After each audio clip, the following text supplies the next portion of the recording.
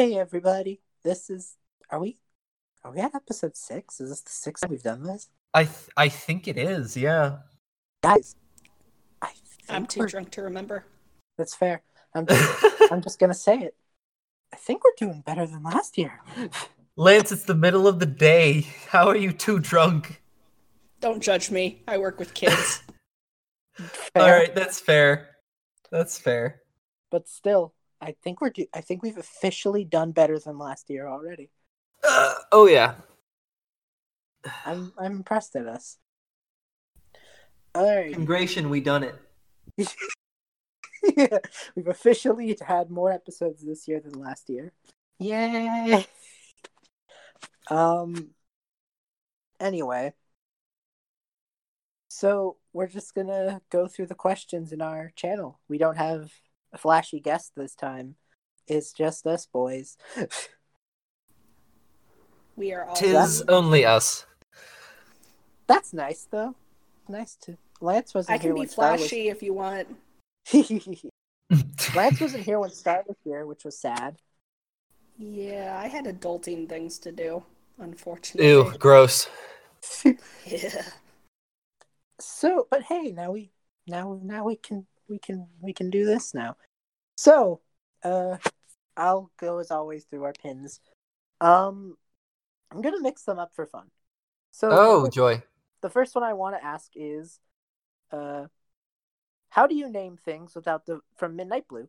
How do you name things without defaulting to chuck word into Google Translate and switch languages until you get something that sounds cool? Ooh boy, naming things. Alrighty. Well, honestly, just do that. Yeah, I mean, I do that quite a bit. As for like, it depends on what you're naming, I guess. Because you can come up. It depends on how important what you're naming is too. That too. Because like, okay, naming fucking, let's just say areas, for example. Naming an area. When you're naming an area, you want to think about like what's in that area, like what defines it, what it looks like, what lives there, what can be found there, stuff like that. And honestly, you can come up with some pretty kick-ass, just regular English or common, here air quotes here, common names for them. Like, I'm just gonna pull an example from one of my worlds, Arcverse. There is a break in a very wide break in one of the galactic arms.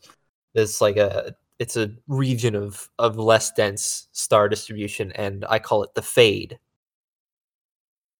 Or there's a nebula near there, actually, that is it's a star forming region, and it's a bright red cloud with a lot of different protostars in it, and all of those young stars produce a lot of flares and explosions.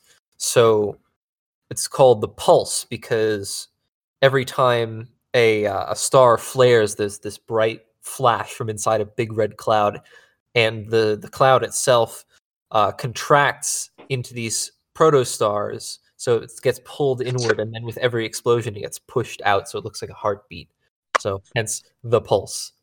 So you can come up with some pretty kick-ass, just regular names, but also you want to think about like what that might translate to in the local languages, whether that's your conlang or if you're just taking a language from our real world. If your area is inspired by, say, Greek culture, then you can pull Greek words or Greek sounding words and give them translations, stuff like that. Yeah. Mine is much less complicated than that. I just think about what kind of pain I am in and the sound that comes from my mouth, and then I usually add an RA or an S to the end of that. Durarg!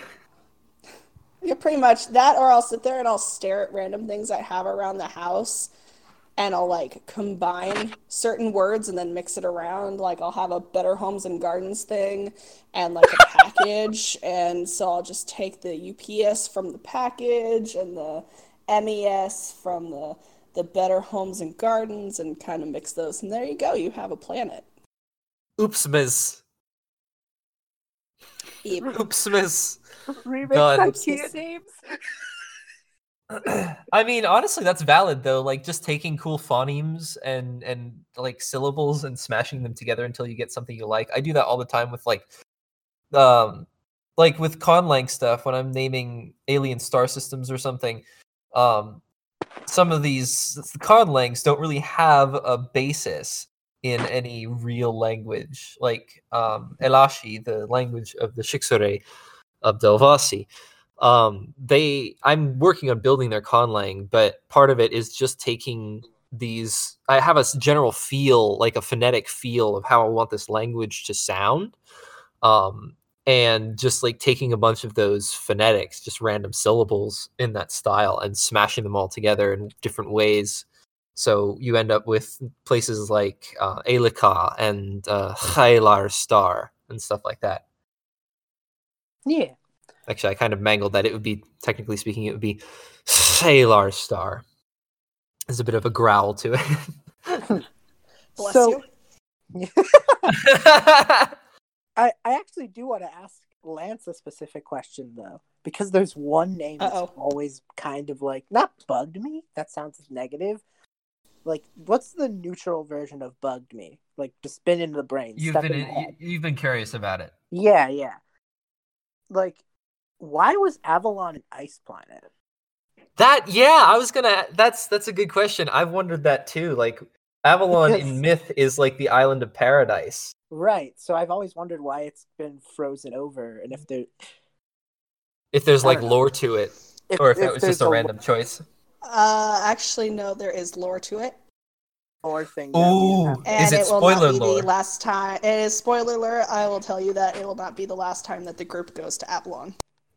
Oh, okay. All right then, listeners of 20-Sided Adventures, take note. We are going back to Avalon at some point. That'll be cool. Sorry, Kaz, DB, and Avon. I know you hate that planet, but you're going. Ice worms for life. You know, I was literally having this conversation in another Discord server a while ago. Not like a while ago, like maybe earlier today. And we were talking about how, you know, every time you go to like this barren planet in any sci-fi franchise, your immediate reaction as the audience is, show us the fucking worms. Give us the giant worms, goddammit. Hey, yep. There's actually some lore that have to do with the ice worms as well.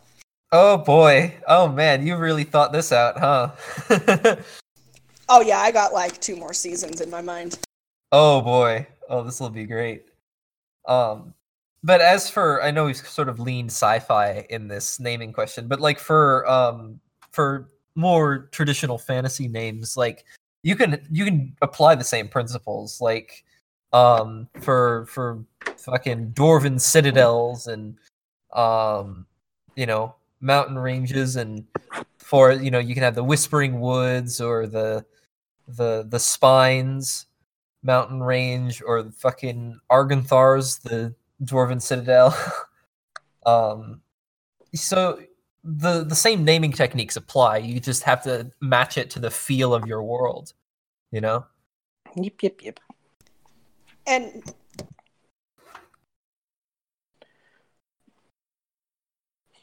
Lance, were you going to say something? yeah, my phone just had a seizure. Fair. What I was gonna say is your names don't have to be like, they don't have to be fantasy sounding to be a fantasy world either. True. Like I have an island This that is is very called the good. Frost This is a Island very good because point. it's cold. So Yeah. you know. Yeah. If you really want to go like realistic about it, like think about real place names. They make often either very literal sense or no sense at all. Like there are so many towns named after people, or I mean in America, and like excuse me. Sorry. In America, like the United States, there are a lot of like regions that are named after the Native American tribes or Native American phrases that were used to describe the area or used to live there, which is a depressing reminder of imperialism. But let's not touch on that because I could go on about that for 2 hours. But like, if you think about fucking suburb names, like even upper class suburbs, especially like fucking Whispering Meadows or Springfield. There's a Springfield in every goddamn state in this country. It's true. And it's just they found a spring in a field. They called it Springfield. They found a field full of springs, which would just be kind of unsettling. I mean, you can get really creative. We have 2 towns in our state called Curtain and Drain. So, Good. And hey, bravo. No matter what you do, you will always have a better name than fucking Greenland. Greenland and Iceland were named that way on purpose. I hope you know that. I'm well aware it was on purpose. Still funny. This land is covered in ice and this land is green, so we're going to call them Greenland and Iceland, but not in that order. But not the right way, because otherwise people will know which one to show up at. We don't feel exactly. That now. But like if you take one of my favorite names, one of my favorite like literal names is Broken Hill in Australia. There's a town called Broken Hill. It was a mining town. They had a hill, they broke it. It's very literal, and I love that. That's fantastic. That's because it sounds ominous as hell, but the reason for it's so like, oh. They had a hill and they broke it. Broken Hill. Huh. Like it sounds like interesting. Like, ooh, that sounds kind of vaguely ominous. I wonder what's that. Oh. Nothing will ever compare, however, to the town in, I believe, New South Wales or Victoria, one of the two, called Tittybong. I am not making this shit up. Please look it up. Tittybong, it's spelled exactly how you think it's spelled. This is a real place in Australia. Hey, Midnight, no matter what you name anything, you could have named it Tittybong. You could have named it Tittybong. Or Wagga Wagga. I believe one of my dad's friends has a degree from the University of Wagga Wagga. That sounds like something out of a Muppet. Right? We have a Boring, Oregon. Boring. Yeah, all right. Disappointment Ridge. Hell, Michigan, where it's illegal to be straight. What's the next question? Yeah, I think we could go on for way too long about names. I mean, you want to? Anyway, Hey guys, I just realized I said Tittybong at exactly 4:20 p.m. local. Nice. Nice. That is very nice. That's okay. Right Next there. Question, please. How do you make a custom encounter in a custom world and don't completely overwhelm? So a custom creature in a custom world. Basically, what do you do to give the players some sense of familiarity in a world of your own design? You don't. I was literally about to say, be evil, you don't. Okay, I actually, I just did this. The group went to a new planet that was completely homebrew, and it's filled with completely homebrew creatures. And I try to give a little bit of familiarity with the creatures, as in the ways of, oh, it's like a giant cat, or oh, it's like this, but it's also mixed with a giant freaking owl. So let's add those two things together and see how you guys fare. And they don't like it. But a lot of the times what I'll do is I will personally take the stats from a regular creature, like a giant cat or a giant owl, and just kind of homebrew the hell out of it. And they'll learn to deal. The culture shock is actually a really fun part of the whole experience for both the players and the characters. Because, like, the crew travels to different planets that are just completely different than, the one they were on before. Like, spoiler alert, the planet they are on now has absolutely no technology. Okay. Yeah.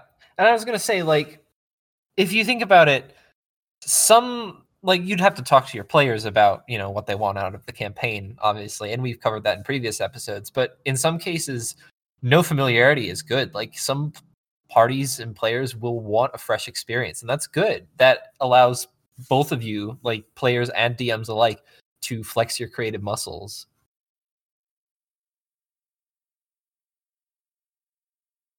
I have no further commentary, seeing as I haven't actually ran any encounters in my world, really. So shall we move on to the next question? B is muted for the moment. I could continue talking about this if I think Sure. more about it. My mind's still in work, so I'm like, and how I almost died. You are so valid. But yeah, no, like I actually enjoy making homebrew creatures because it, like you were saying, it gives the players a different aspect, something that they're not used to, which in D&D is something that's kind of a big thing. Like, you don't walk down the street every day and encounter a owlbear. Well, your characters aren't going to walk down the street and every day encounter, a six-eyed owl cat. It keeps them on their toes. So they learn to adapt. That's pretty much my answer to that question. Fair enough. Yeah, I also think, that said, if you're gonna go completely off the dome, I think it's fair to let your players do a bit of the same. Yeah. Like, yes, you're the DM, but if you're gonna do like a completely fresh experience, encourage your players to do something different too. You know what I mean? Oh yeah, exactly. Like, don't throw creatures they've never seen at before if you're demanding that the character with the best decks must ergo be a rogue. Like, if you're gonna demand classical D out of your party and then you get to do whatever the hell you want, there might be some anger there. Yeah. Oh yeah. My contribution to this that I sort of just popped into my head is for my fantasy worlds, not that I have a whole lot of them, but for my fantasy worlds that I've run games in, even just one shots, the world building style that I take is I actually take like pre-existing fantastical concepts, like your standard fantasy races like elves, dwarves, goblins, orcs, blah blah blah, and fantasy creatures like dragons and stuff like that, and take those common concepts and do something new with them. So like you can tell your players, oh, you're facing a party of orcs, and your players might immediately think of dumb green-skinned brutish bastards, but in actuality you're facing Hyrax descended warriors who are masters of martial arts and incredibly creative in their fighting styles. So it's a new challenge with something that you thought you recognized. Oh yeah.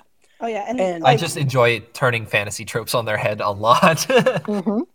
If you're worried about your players really like being too overwhelmed with something you've created, this new creature or something, work it into the story of like the lore of the place that they're in. Like in books or writings, they find something on these creatures, so that way they know they're there and it's not something that's going to be just completely by surprise. It's true. Like if your version of a dragon is substantially different than a typical dragon, have a book in a library, have a sketch of what this world thinks is a dragon. Good point. Yeah. That is all the information your players know to know there's something different here. Yeah. And tease them with those hints. It's true. And honestly, that's kind of why I can't deny my love of MTG and D&D. Thanks, Guildmaster's Guide. You've thrown me down a rabbit hole. But that said, the plane shift articles context. D&D puts these out fairly regularly. They kind of stopped recently, which sucks because they're awesome. Let me just pitch this to you. These are 40-page D&D supplemental material, taking the worlds of Magic the Gathering, getting a D&D reader from to try and make that D&D make sense, using art commissioned from the Magic the Gathering set, putting it together in a readable document, and putting it out on their page for free. And it's about 40 pages of stat blocks, new lore, new creatures, new races, all sorts of stuff. For free. Just there for you. Yeah, that is honestly rather admirable. It's like just free DLC for your game, for your tabletop game. And frankly, some of the worlds that they've done this for are some of my favorites. I've been hyping up Ixalan a bit, but Spy, I think you'll appreciate this. Ixalan is a world that kind of has a bunch of cultural inspiration. One of the factions is called the Dusk Rose, and they are super Conquistador inspired. The race that mainly makes them up, vampires.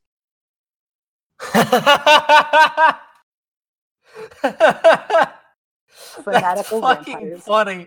Holy shit. Oh my god.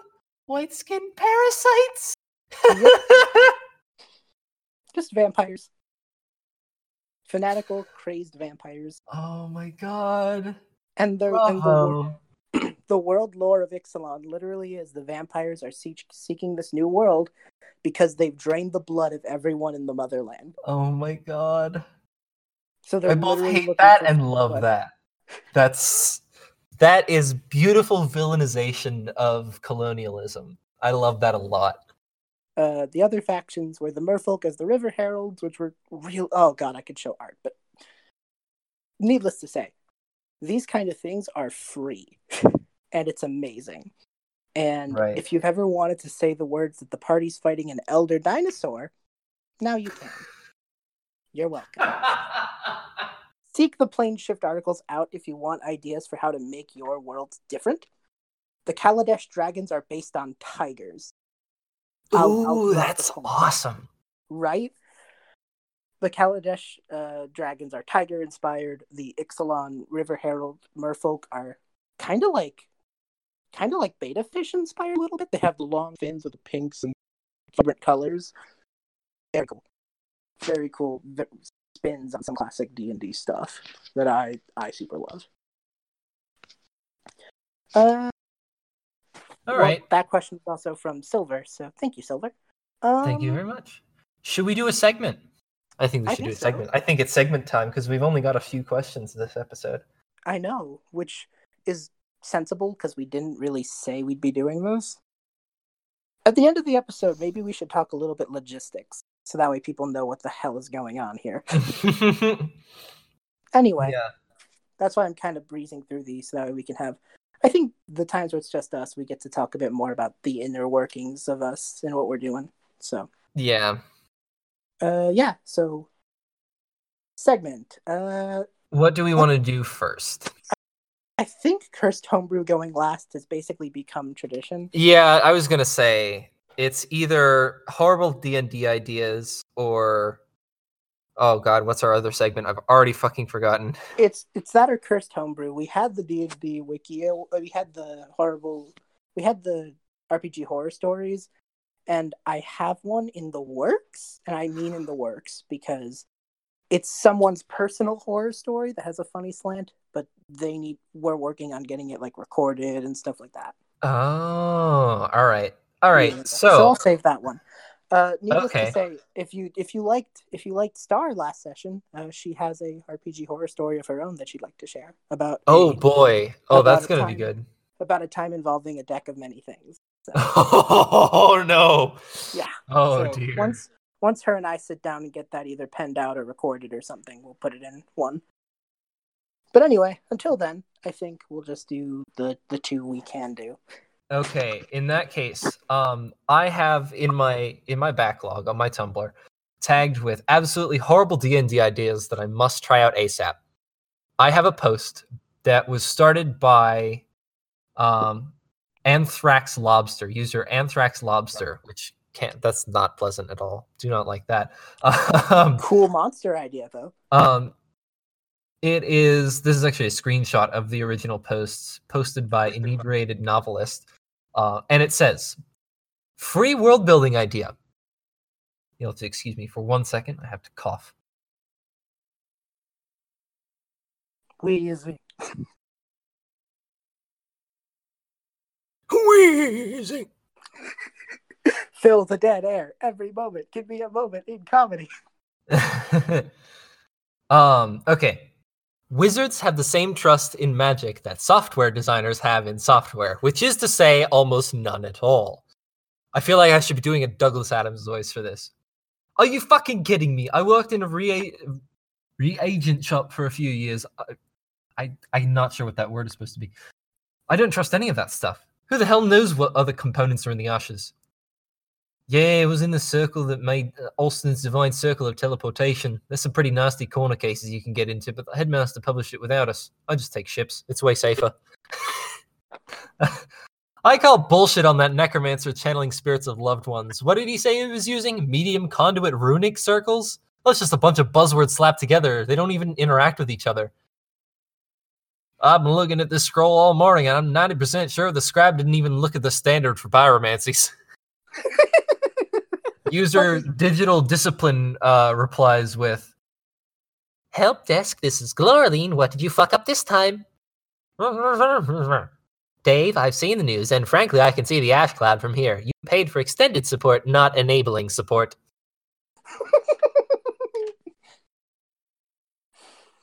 Good. And this continues. There's a lot. It's a very long post. I can't get this fucking spell to work. Jane, can you look at it? Passes a scroll. A few moments of silence. I think you missed a bookend rune right here. God damn it! It's always shit like that. Thank you. Angrily scribbles on parchment. I love it. And then this last edition by user Beach Fox is probably my favorite edition of the post, which is, I was going to add that the reason why wizards and witches always have familiars around is so that they can rubber duck at them until they realize what the mistake with their spell is. And for those of you unfamiliar, the rubber duck method is a method that programmers actually use where they have a rubber duck that they explain their code to, and it helps them figure out the problem. So outsiders get it wrong and figure the familiars are somehow teaching spells to their owners, but no, it's just explaining to Firewing what you're trying to do with this teleportation matrix until you realize that you've been using telepathy crystals to power it the whole time like a fucking idiot. So yeah, I love the idea that I've seen a couple posts like this, but I love the idea that magic is just fantasy coding. And now that I'm taking an actual legit coding class, I'm taking C++, which is object-oriented programming, because it's mandated for my major.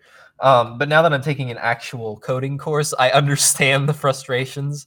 Like there was an old prank idea that floated around some circles I used to run in that was, if you want to piss off a programmer, replace one of their semicolons with a Greek question mark because they look almost identical, but the character values are wildly different, so their code won't run, and you get to watch them go insane trying to find the error. Mean. Yep. But I love the idea that magic is just, fantasy coding, and it works the same way, and it's just such a fucking funny idea. Like, you forgot to put a fucking bracket here in between your time rune and your end line, your bookend rune. God fucking damn it, thank you. Yeah, I mean... Why is my spell looping infinitely? I don't know. I copied it line for line. Good.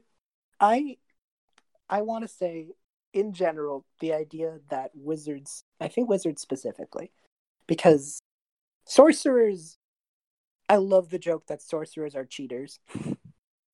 I mean, they kind of are. Bards are the cheaterest of all, but yeah. But like clerics, you learn it from something. Paladins, you learn it from some. Like all the other classes, you learn it from something. You know what I mean? Wizards are the people who learn it themselves, which means wizards, in my opinion, it makes sense to always kind of be on the cusp of a new discovery. Right. With all of the failure that will entail. If your wizard, like, is satisfied with the base spells, that's fine. You can play him that way. But, like, try making a wizard whose dream is creating the next fireball. You know what I mean? Right. And that's part of why I love the wizard in Tales of the Voidfarer, Marco Asterio, because he's literally, like, the character is a grad student. And he's got, like, he's a total nerd, and anytime he encounters, like, new shit, he's like, man, I'm gonna have to change my thesis. Good. I mean, the Tanner, the player, keeps making jokes about, like, every time they get paid, Marco is just in awe because as a grad student, he's never seen this much money in his life.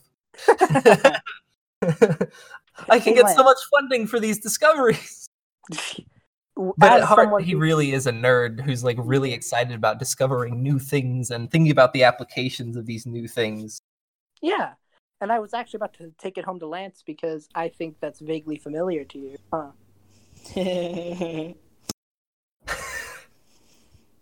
don't know what you're talking about. Next question. Daythorn.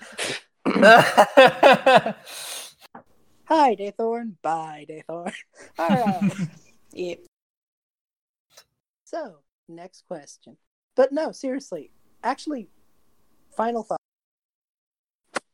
If you and your player want to try and do this, like, it's something I've always kind of had in my back pocket, but never, you know. Schools of magic are basically majors. Change my mind. And no, I agree. What are you majoring in? Second wave necromancy. Oh. But with that said, that also means new majors are being added all the time, you know? So if you and your player want to make a wizard whose goal is to find the next school of magic and want to, when the campaign's done, have a homebrew wizards class, that's fucking sick. Do it. I agree. I mean, in our campaign, in the Escape Artist campaign, I've probably mentioned this before, but one of our players, Saturn Dolorum, he is a former med student. He's a necromancer who got kicked out of med school for doing necromancy. Good. And I mean, D&D has a lot of ones, but there's so many, like, just archetypical sounding magic schools that D&D either enveloped into one of their others that you can expand on. You know what I mean? Like, for example, you have your oh god, I'm forgetting the name. The ones that do all the elemental spells. I mean, evocation. Yeah, evocation. But, so how I've seen it is evocation is offensive, whereas abjuration is defensive. Right, but that said, evocation kind of envelops cryomancy, pyromancy, etc., you know? Right, and there are different ways to classify even the same spells. Like, there are different ways to divide up magic. And also, if you want to give spells, this is kind of a spoiler for campaign 2, but whatever. Even though I'm only playing a warlock, I've had this homebrew idea for Halloway for so long that I need to abide by Livy.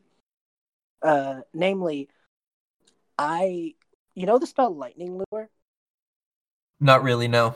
It's a cantrip, and it just makes this, like, whip of lightning you crack at your enemy. It's a cool ranged thing, you know? Oh, that's fucking sick. Yeah, the direct words are a lightning lash, and frankly, I don't know why lightning lash isn't just the spell name, because that's significantly cooler. Yeah. But weird things set you off. I love the idea of, if you have a whip of lightning, let you use it like a whip. Like, you can use it to cling onto stuff, you know? Or rope yourself to things. It is lightning, so it's probably not necessarily good at it. But in a pinch, you know what I mean? Right. There's cool applications to playing with what a spell means. For example, I love it. I love it when players, like, take a spell and say, "Yep, that's good enough. That'll do." Just personifying the improvise, adapt, and overcome mantra in magic. Like, for example, that's really fun. For example, Ice Knife. Yes, you can throw it the way the spell suggests, but also, why? Oh, You know, that's why I fucking love the Ring of the Grammarian too. So like going back to the magic is coding thing, changing one fucking letter in the name of a spell changes the whole spell. I love that idea so much. Yes. Fucking turning wish into fish. You just summon a giant fish. You waste your 9th level spell slot on summoning a giant fish. Or my favorite. Did I ever tell you about My favorite was changing casted Shatter on a paladin in full plate armor, but changed it to Sharder. He crapped himself to death. Good. Did I ever Fucking tell you? iconic. Did I ever tell you about Otto's irresistible correction? Otto's irresistible. What? Bill, a poster named Bill Murray. I doubt he's the real Bill Murray, considering he has a Deadpool thing. Put on a D&D 2nd edition Facebook group. Lich, fire, bard, bolt. Lich, ball. Wait, what? No! Spell morphs into firebolt. Wizard, damn, that's a good spell. What is it? Bard, oh, I call it Otto's irresistible correction, but most folks call it Otto Correct. Fuck! God damn it! I hate that. I hate it, but I love it. That's fucking brilliant. Yes. Oh, I love such that. a cool idea. I read that and immediately went, okay, but let's chart out the applications here. Oh, That's such a cool reaction spell. That's such a cool reaction spell because, yes, you can debuff Firebolt into Fireball, sure. Counterplay. You could turn someone's Firebolt into Fireball. Oh, I fucking love that. I fucking love that so much. It's like the Ring of the Grammarian, but as a reaction spell, and it's part of a word, which allows so much variety. Like, instead of changing one letter, you can change whole syllables or phoneme, an entire word. I mean, think about the changes that are available in just the Wall of series. If you're in an icy area, if you make someone's wall of fire into a water, well, they're fucked. You know what I mean? Right, yeah. There's just so many. It's such a cool idea.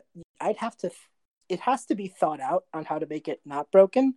My guess is you'd have to use a spell slot of the spell you want it to turn into, you know? I don't know, because I like the idea of somebody, like, wasting their... Like, they try to cast Wish, and you use the spell to, like, correct it to bitch or something like that, and they waste their 9th level spell slot. I love that idea a lot. God. All right. I think we should move on. We spent a lot of time talking about this. So that was the absolutely horrible D&D idea that I must try out ASAP. Yeah. I guess we gave you 2 for 1 with Otto Correct. Yeah. But no, that was a cool one, and I liked it a lot.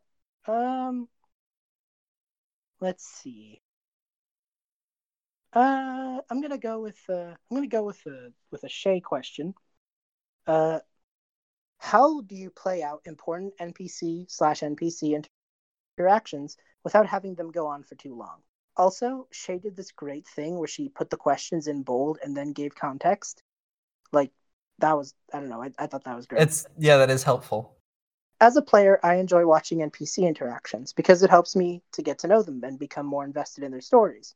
However, some DMs, including myself, are guilty of falling in love with their NPCs and wanting to play out long scenes, which can get boring for others. How do I play out NPCs in a way? Uh-oh. Hang on. My connection died. And doesn't just feel like I'm nerding out about my OCs. Fair? Have you returned? Yeah, I think so. Okay. Fucking so yeah. School Wi-Fi. But yeah, that's the basic point is, how do I do NPC and NPC scenes without making it feel like I'm just playing dolls with my OCs? That's tough. Yeah, that's really difficult. I think I would just say try to involve your players' characters in the NPC development. Like, you can have important NPCs that are, that undergo character development and that sort of thing too. I mean, Taz did it, CR does it, I'm sure. all of the shows that I follow do it. I mean, Frostwalkers is probably most guilty because of fucking Calum and them and 20-Sided Adventures, Lance with Cito. But I guess that what it comes down to is involve your player characters in the NPC's character growth, so you don't have to be playing out scenes between NPCs that are super long and just having your players sit by and wait for you to be done.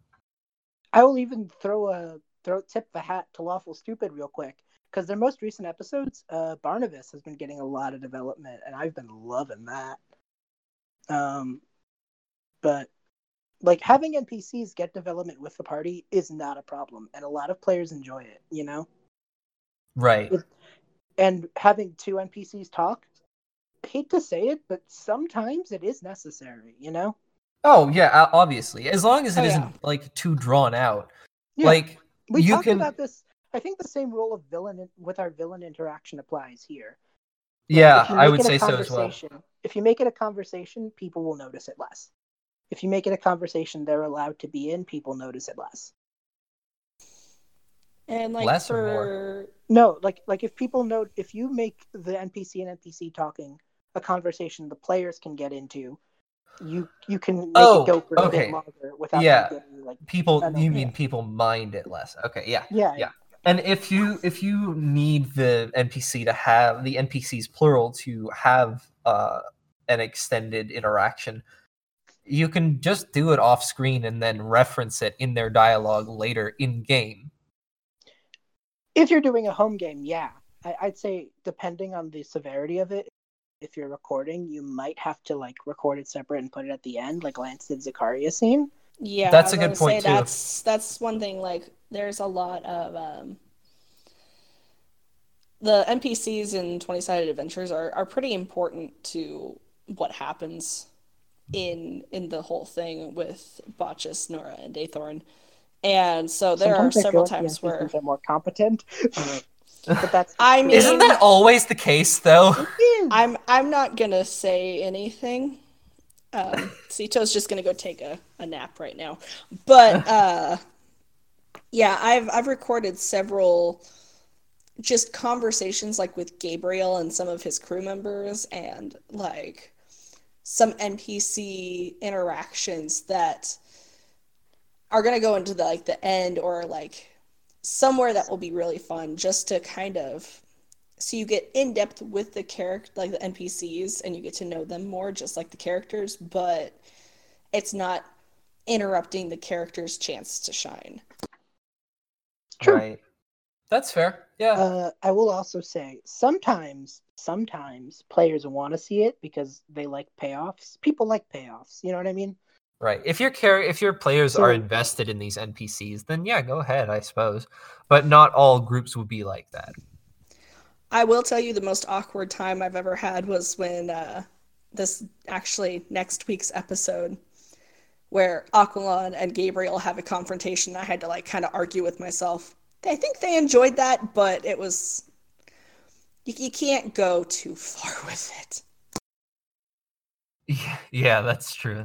That's true and fair. True and fair. Anyway, do I spoil this? Like, it did literally happen yesterday in recording time, but I also don't know when we're putting this out, so it may not. Should be fine. Yeah, unless you speed edit and put it out tonight, it should be fine. I don't intend to. I intend to like wait till at least the end of the week.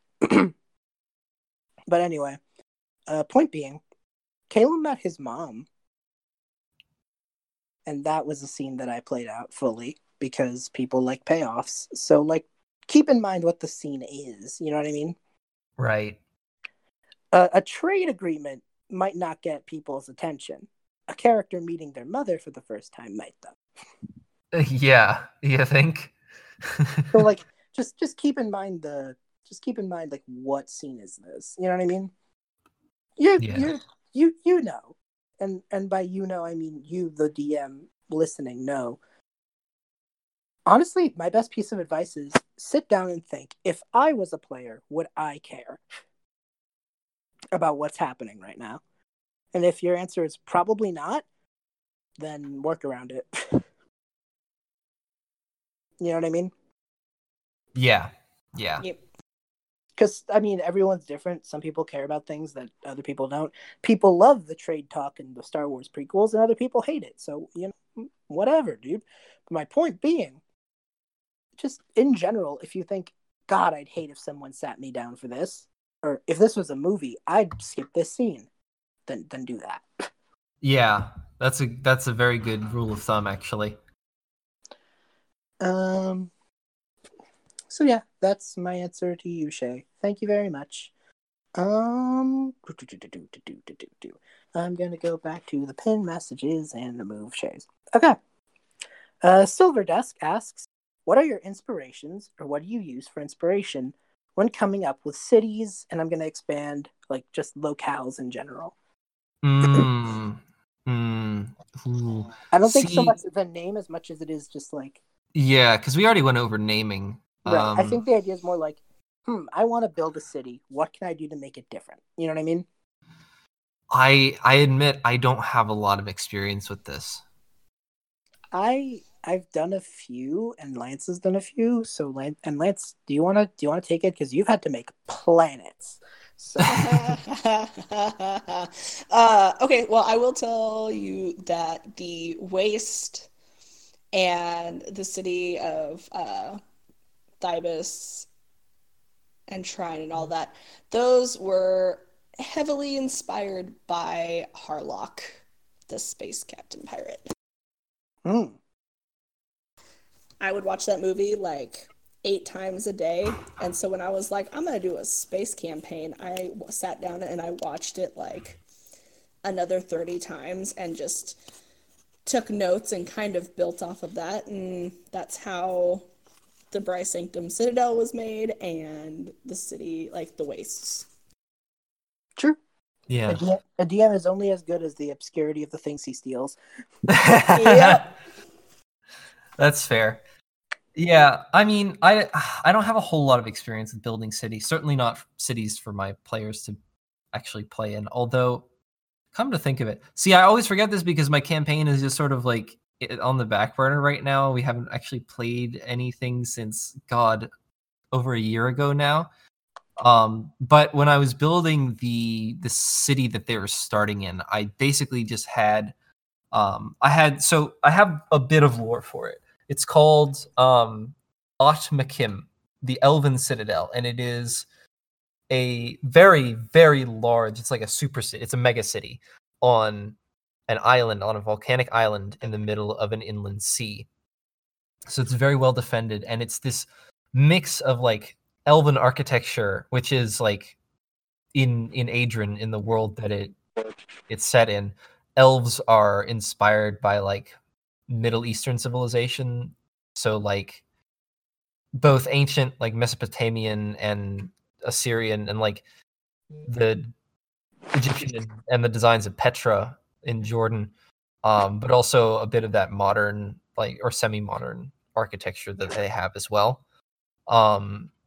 So it's a mix of that just like through the ages. So there's like the old Arx Imperium, the ancient, the palace is, they are these massive towering grand structures of sandstone and basalt and obsidian that are carved in the traditional styles. And then there are newer buildings like the headquarters of basically the major science organization, like Arcane Science Organization, which is like built of steel and glass and looks super futuristic.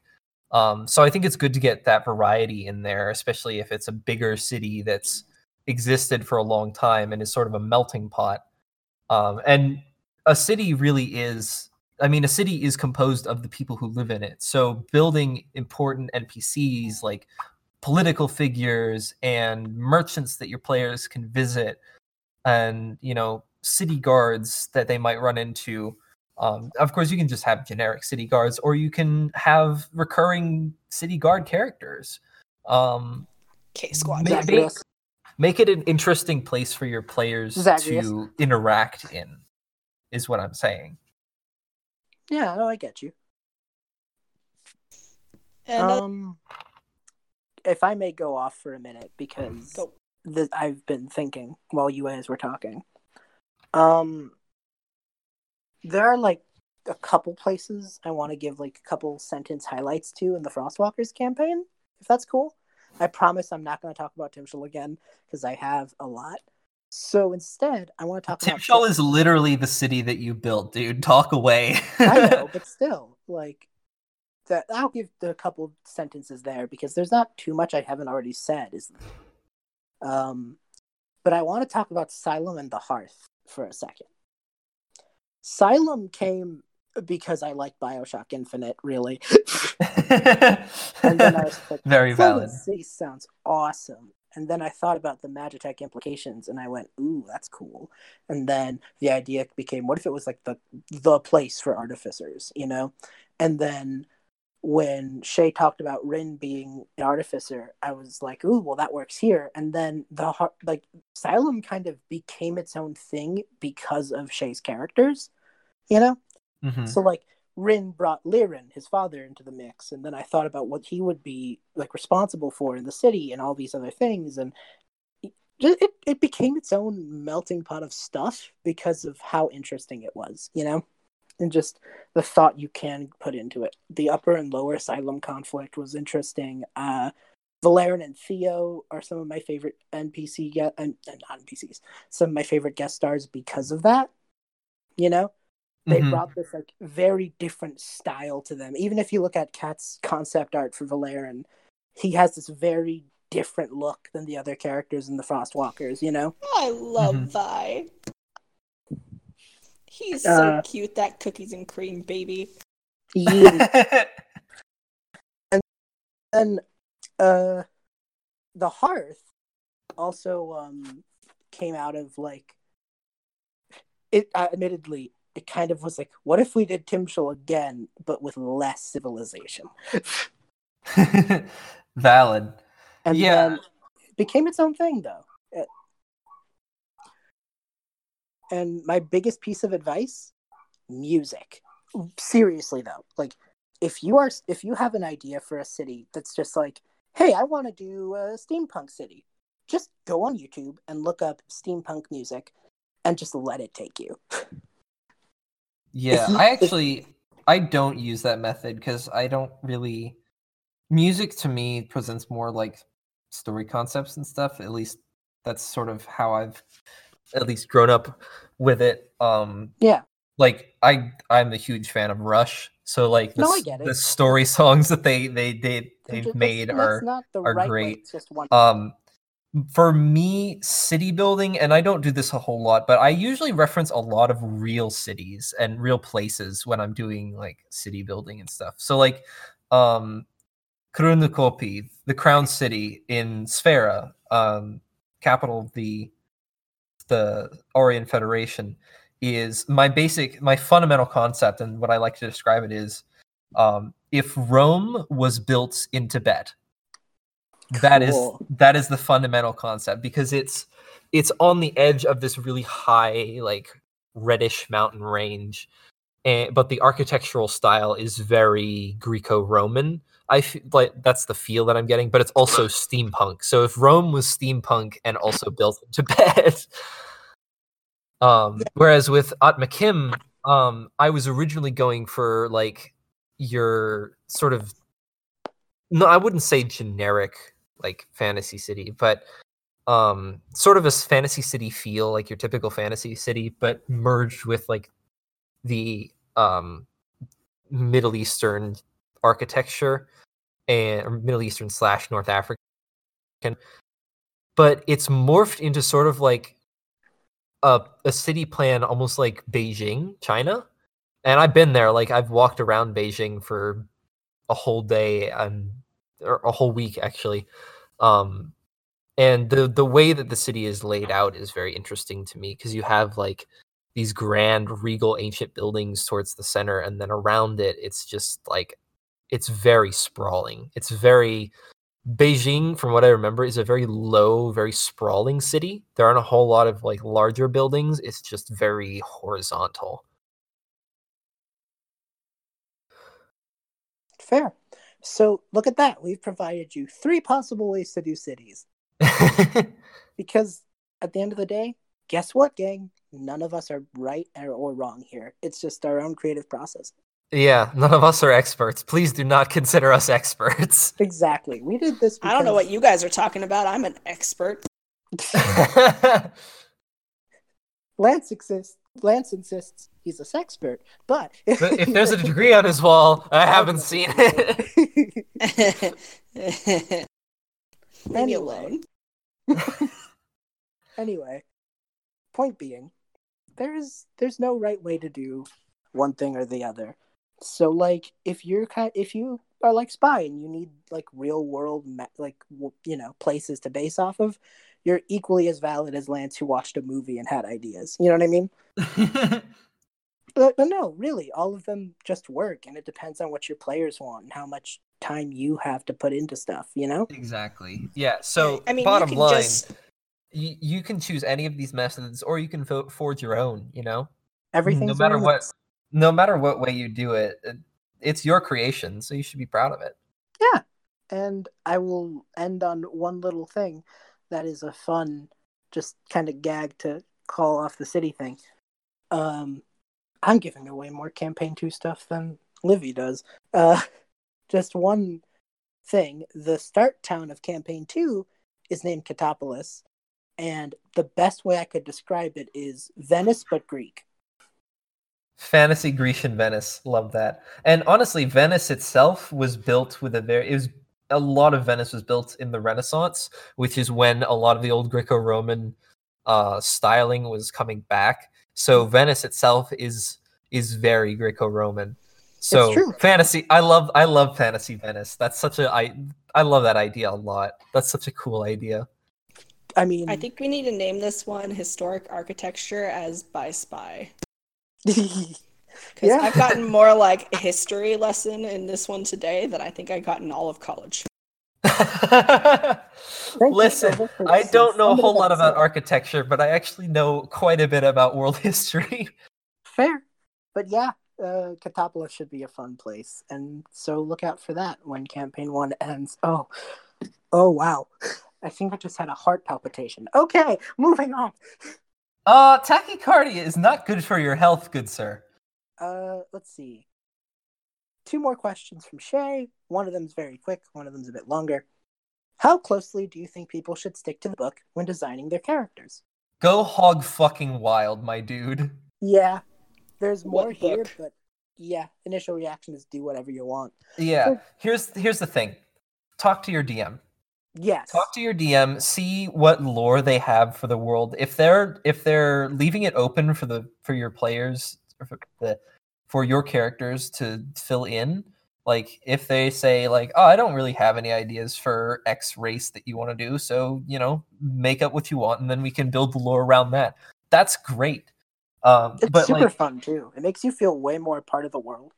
Oh yeah, absolutely.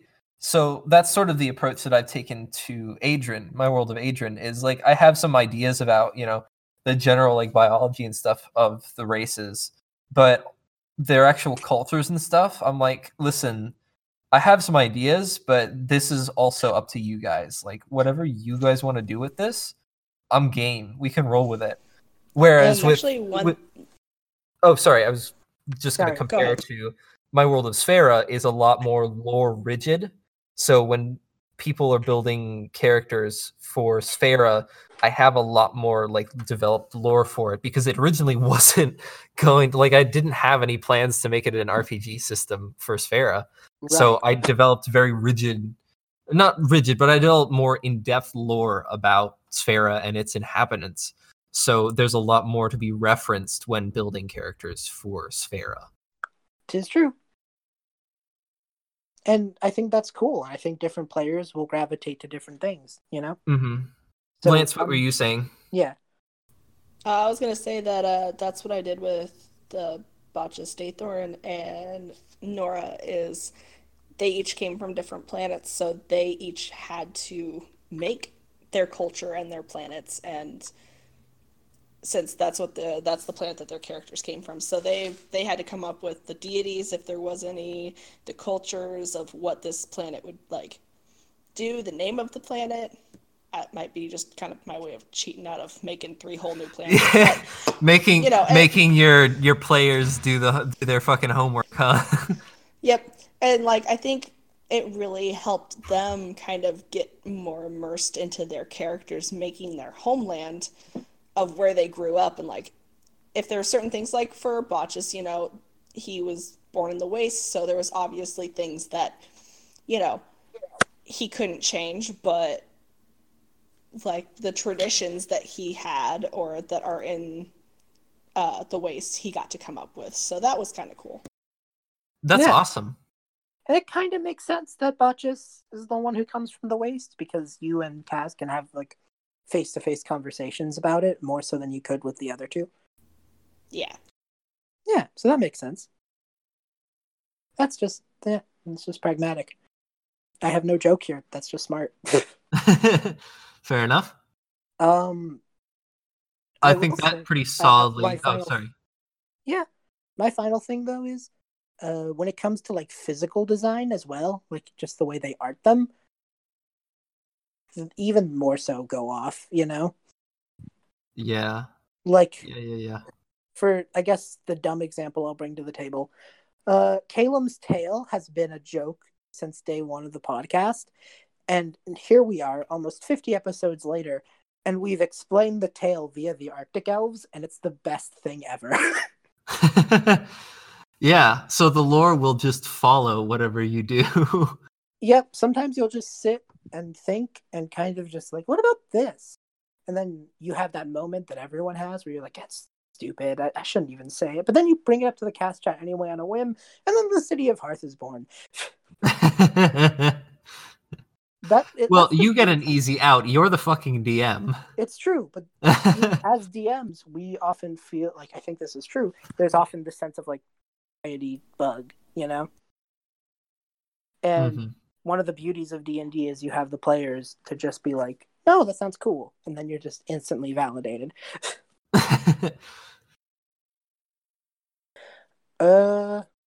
I think that pretty solidly clears up the that last question.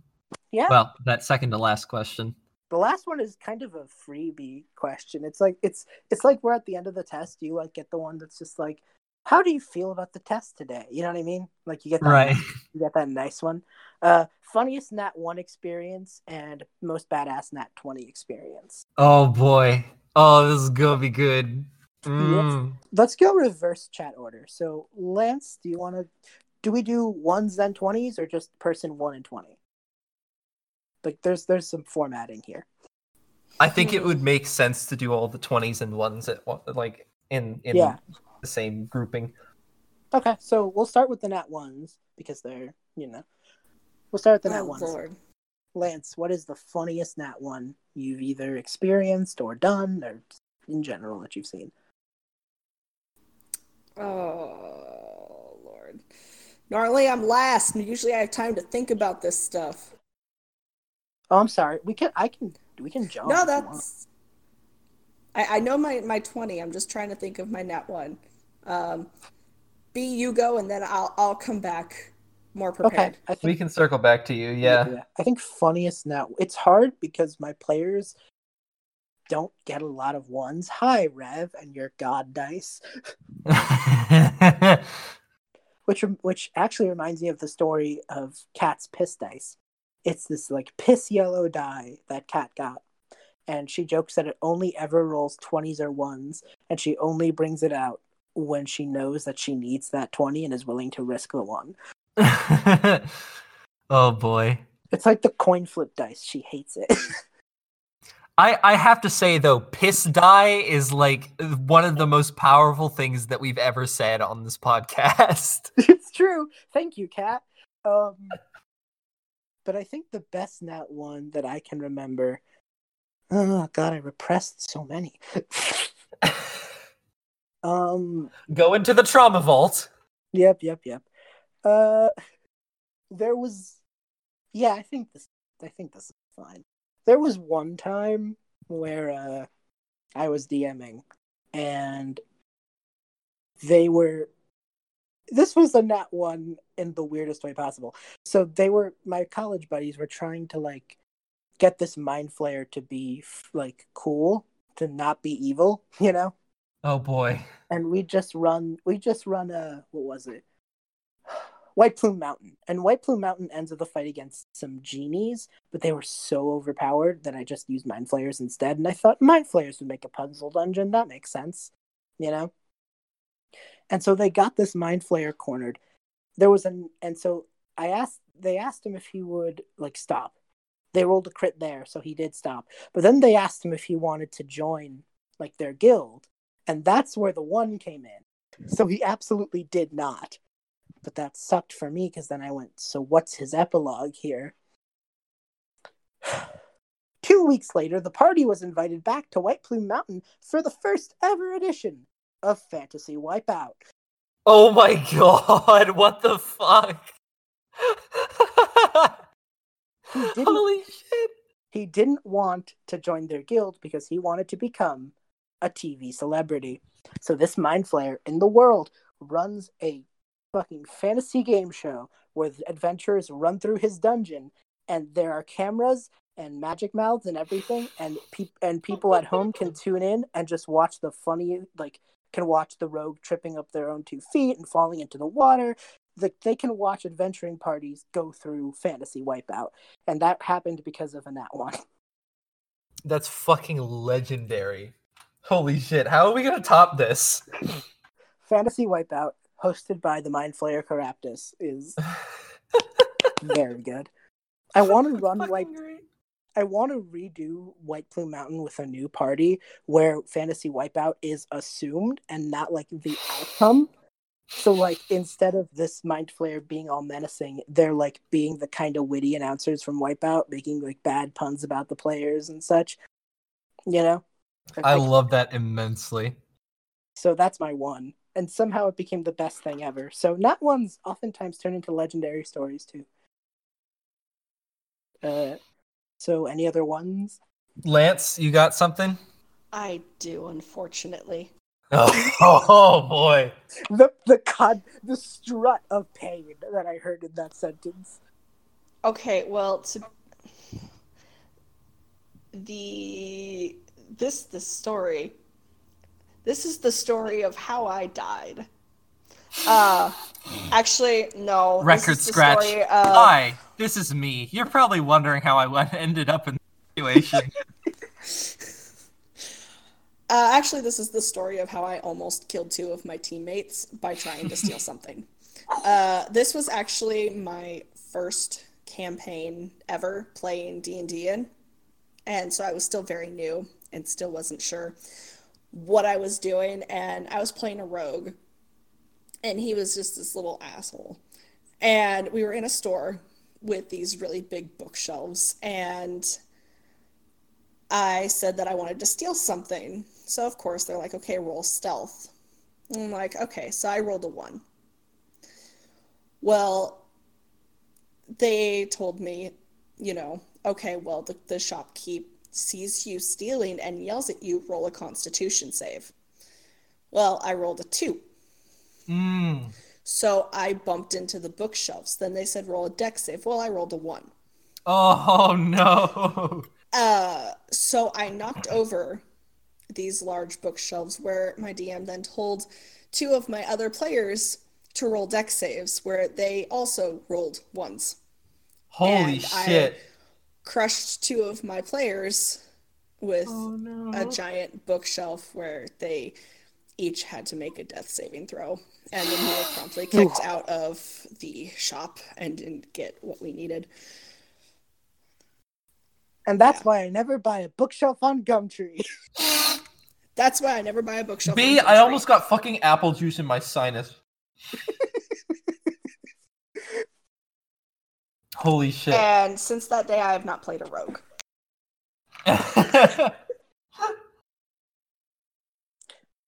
Oh boy. See, as Rev sits in the chat as Andre silently.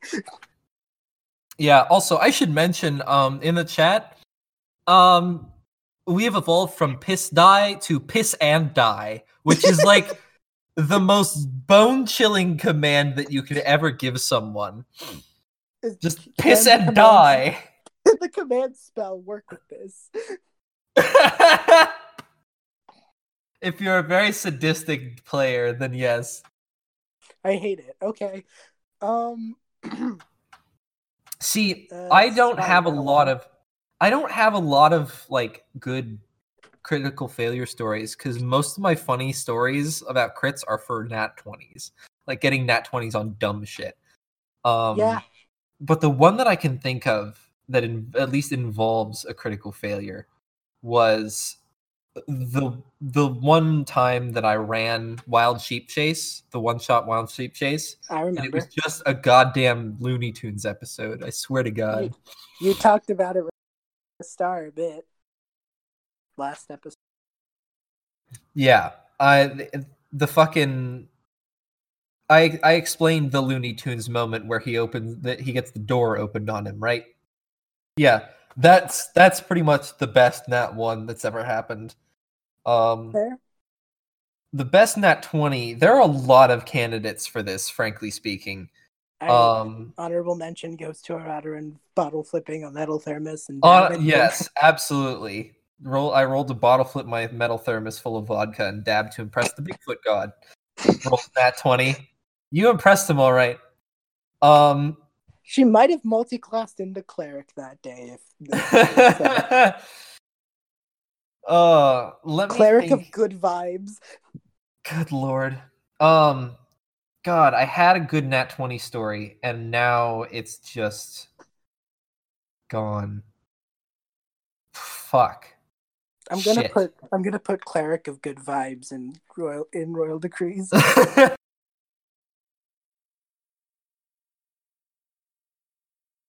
God, which nat 20 was I thinking of?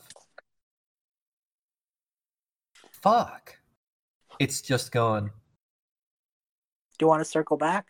Yeah, go ahead, please. Lance, you got a 20 story?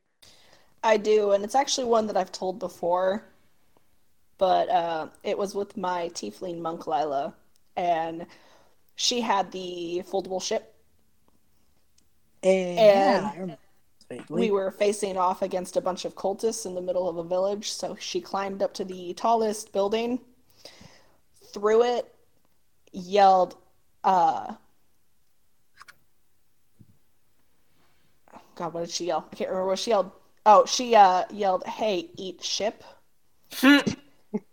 Rolled a nat 20 on her attack with it and transformed the foldable ship into a large ship and ended up crushing about, I think it was 18 of those cultists in the middle of the village with a ship.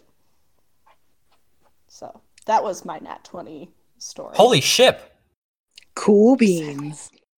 Ship happens. Cool beans. Cool fucking beans.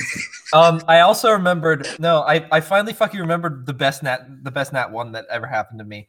Okay, hang on 1 second. Cool beans. Okay, so this was the first game the first campaign that I ever played. This was where Jatai originally comes from, my arcane trickster Tabaxi. So we were approaching this village full of grung. And for whatever reason, the DM had decided that like the grung's catchphrase in this campaign was "Do you know the way?" because that was the meme at the time. Oh, Uganda Knuckles. Dark days for everyone involved. Truly. So what happened was we were tasked to free some prisoners inside the temple at the center of the grung village. And we're like waiting just outside the village, and we're like strategizing, and everyone's like, okay, so how are we going to do this? We got to make a battle plan. We'll send in the barbarian first. And I'm like, guys, come on. Rogue here. Hello. I'll just sneak in, scout out the temple, and then we'll know more, and we can make a better plan. And they're like, okay, fine. And the DM's like, all right, so I'm going to need you to roll stealth. Critical fucking failure. I trip on my own fucking feet, fall flat on my face in the middle of the town square of this fucking village full of grung. All of them look at me. The one that I tripped right in front of just looks down at me and goes, "Do you know the way?" And I just looked up at him and I said, yeah, it's back the way I came. And that was the time we almost got a TPK. Art. That's just art. My nat 20, because it's most recent in my mind. I don't know if I don't remember if you got a nat 20, Rev, but there were 20s involved in the numerics. But Andre fucking jumping off a Remmer has, jabbing into a snowworm with her knife, climbing up and slashing its mandibles while Finley comes in with a Ambrose possessed sled and cutting at the fucking chest is possibly my favorite moment ever. And if I could commission someone when I have money, I would love to see this battle scene fully rendered of these two badass fighter ladies just kicking the shit out of a snowworm. Yeah. See, all right, I've got my best nat 20 moment because it involves several nat 20s on everyone's part. So this is the first time that Jatai adopted the his signature pose, which is hanging upside down and shooting things with his bow. So this was a one shot that was run by my friend Jason, the guac guy. Yes, he's the guac guy. And I was playing with a paladin and I think a barbarian. No, paladin and a fighter. And so they're both really strong. And we were in this dungeon and we came upon this trap door. And so we looked down in it and there's a death knight, like 10 feet down. The trap door is in the middle of the ceiling of this room. This really big room. It's like 10 feet to the floor. And there's no ladder, no rope, no nothing. And there's this death knight just like standing there in front of this chest, which is presumably hiding the artifact that we need to get from this dungeon. So what happened was they're all like trying to figure out how to like toss the rope down without, immediately getting shredded. And I'm like, now hold on here. I have, well, you may call it dumb idea, but I prefer to think of it as creative solution. So what my idea was,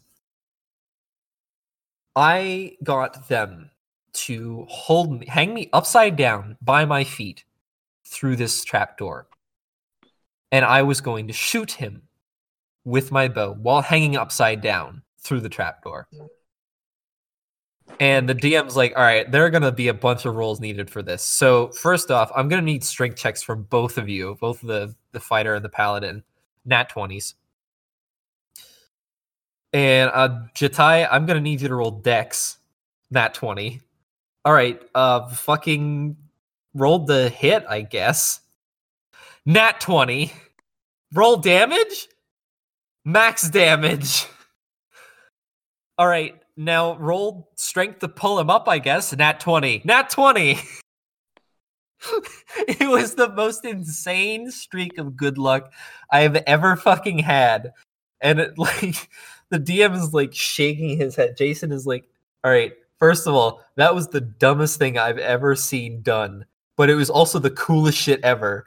You guys can try again if you want. I'm like, I'm not pushing my luck any further. That was too good. Fair. That was great. Do you have a 20? Oh, no, you already mentioned your 20, Lance. I think we did our 1s and 20s, right? I think we're all set. B, I think it is time. Okay, so I have a bit of a plot twist this time. I don't have one piece for you boys today. I have a subculture that I discovered. Oh no. Let me give a few examples, and let me ask you what these have in common. Abomasnow, Blastoise, Blaziken, Armaldo, Bisharp. Yes, people have made custom races for just different Pokemon. Not a Pokemon race, just a Pokemon. Each. Their own article each time. I sat through, while I was going through the alphabeticals, so many people just making Pokemon for no good reason, and it blew my mind. I don't even think they're the same author. It's not like one guy decided to make the Pokedex in D&D 5e.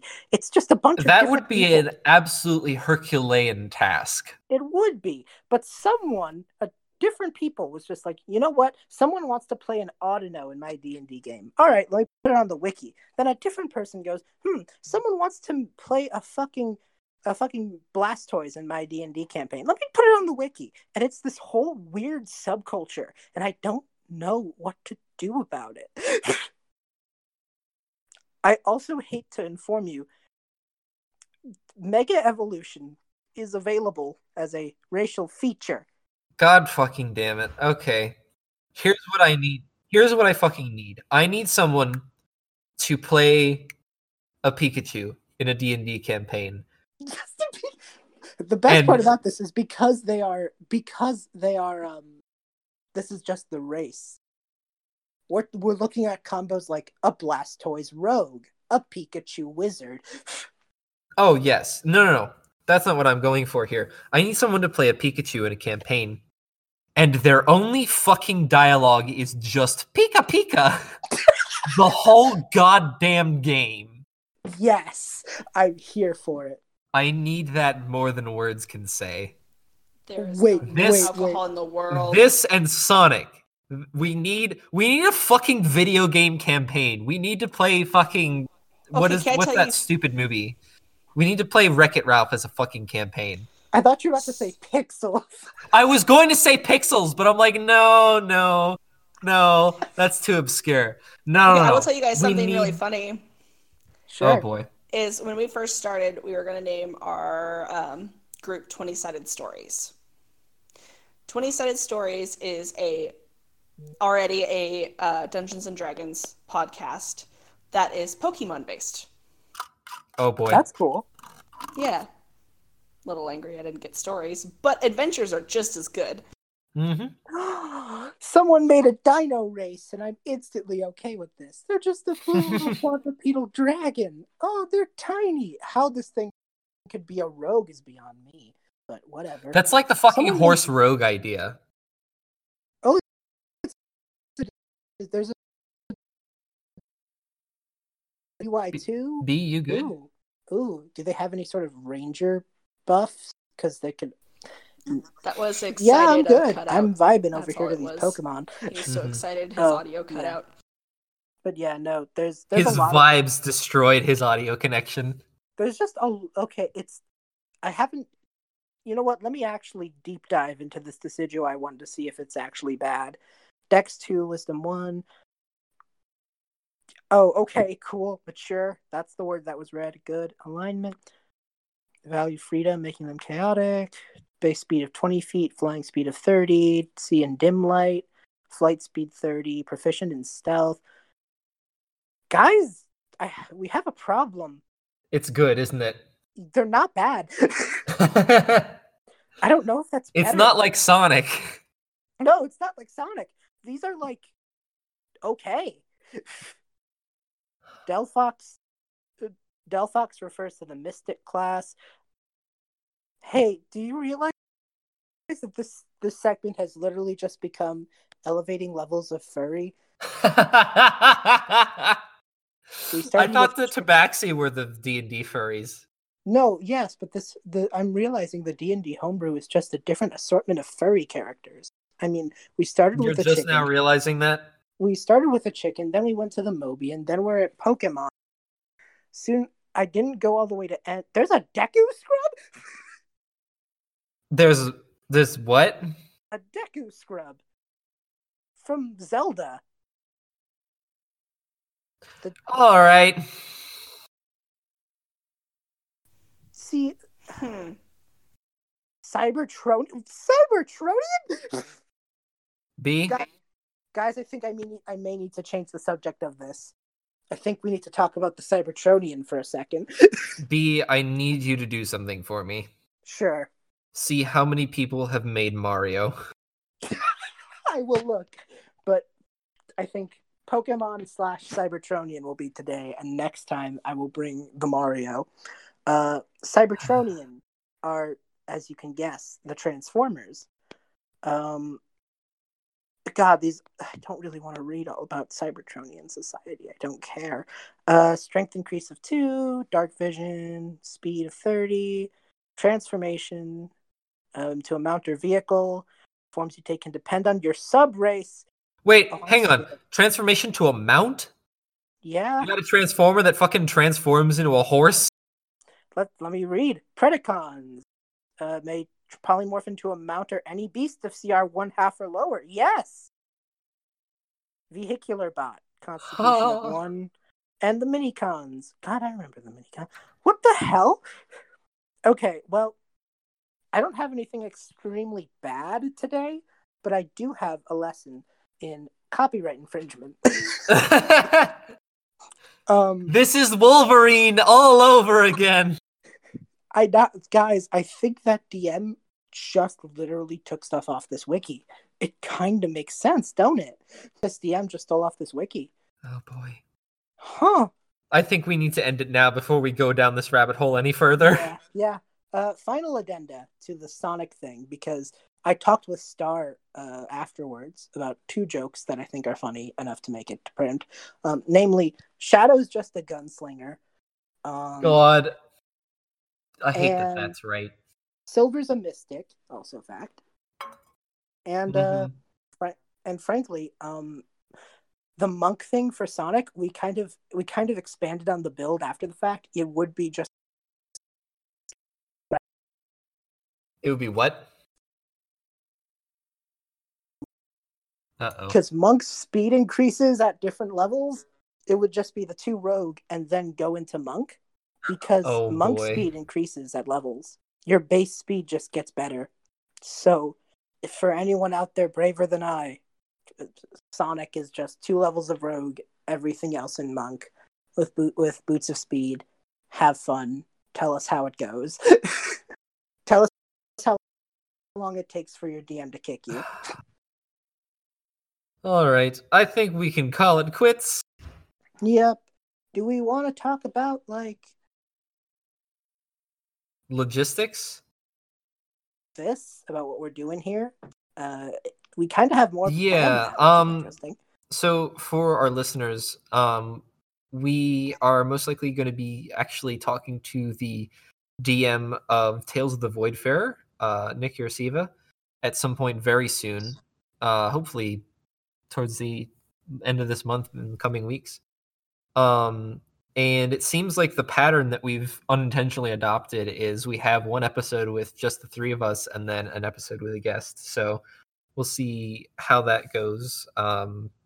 Again, the semester is kicking into high gear, so I don't know how often I'm going to be available, but hopefully we can get more content to you guys soon. And also, speaking of more content, the show is probably going to be taking off as its own thing. I can probably host it on my own site, which is farsightmedia.org, which is where I've been planning to host my other podcasts whenever I fucking get around to them.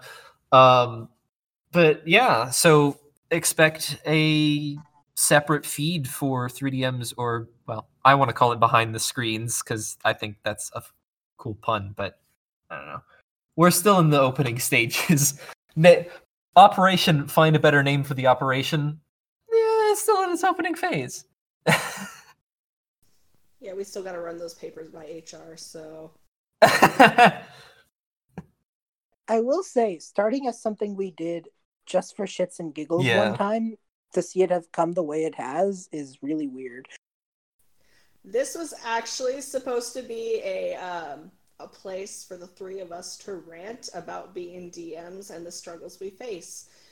And now we're a podcast. Yeah. We'll so, podcast.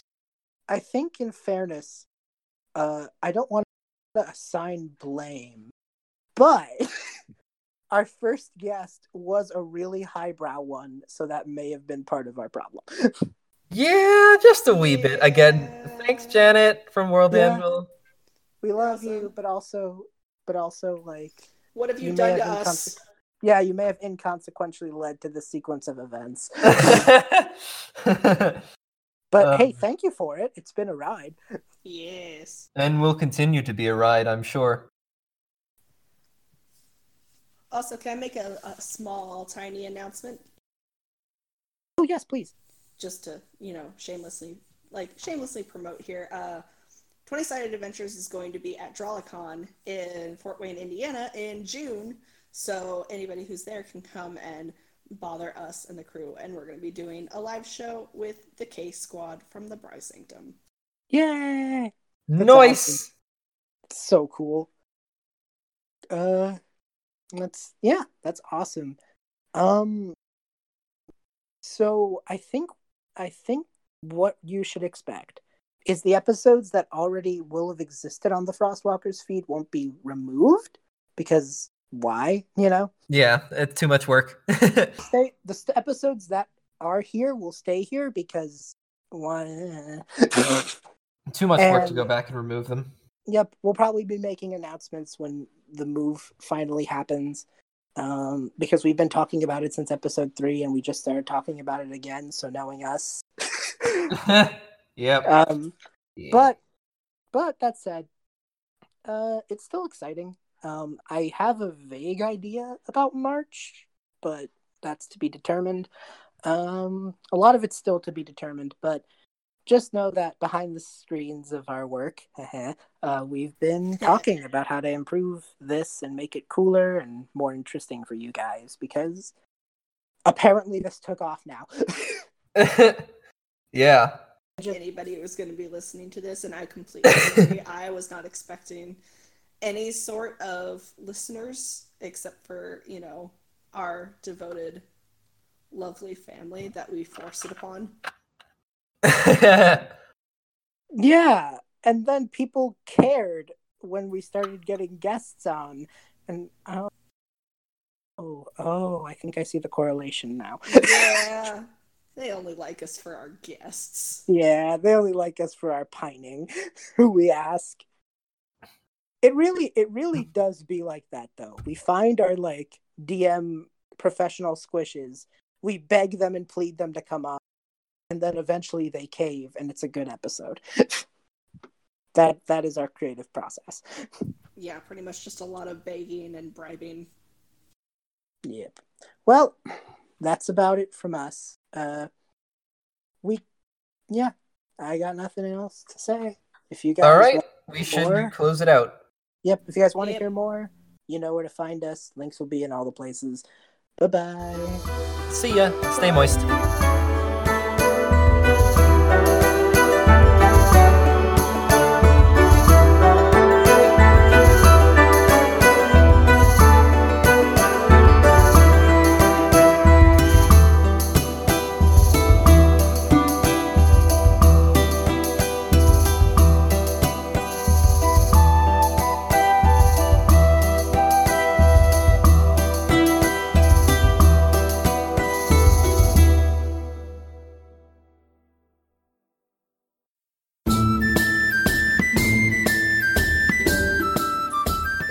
Knights of Roleplay and Adventuring Podcast is an actual play 5th edition Dungeons & Dragons podcast.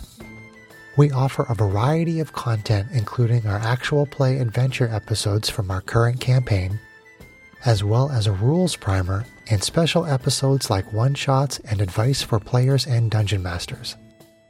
Whether you are a new player or a seasoned veteran, Knights of Roleplay offers something for anyone interested in Dungeons & Dragons. Please join us for our Spacefarers campaign, which is a mix of fantasy and science fiction. We hope our unique brand of humor and storytelling will provide you with hours of nerdy entertainment. Please visit us at knightsofroleplay.com.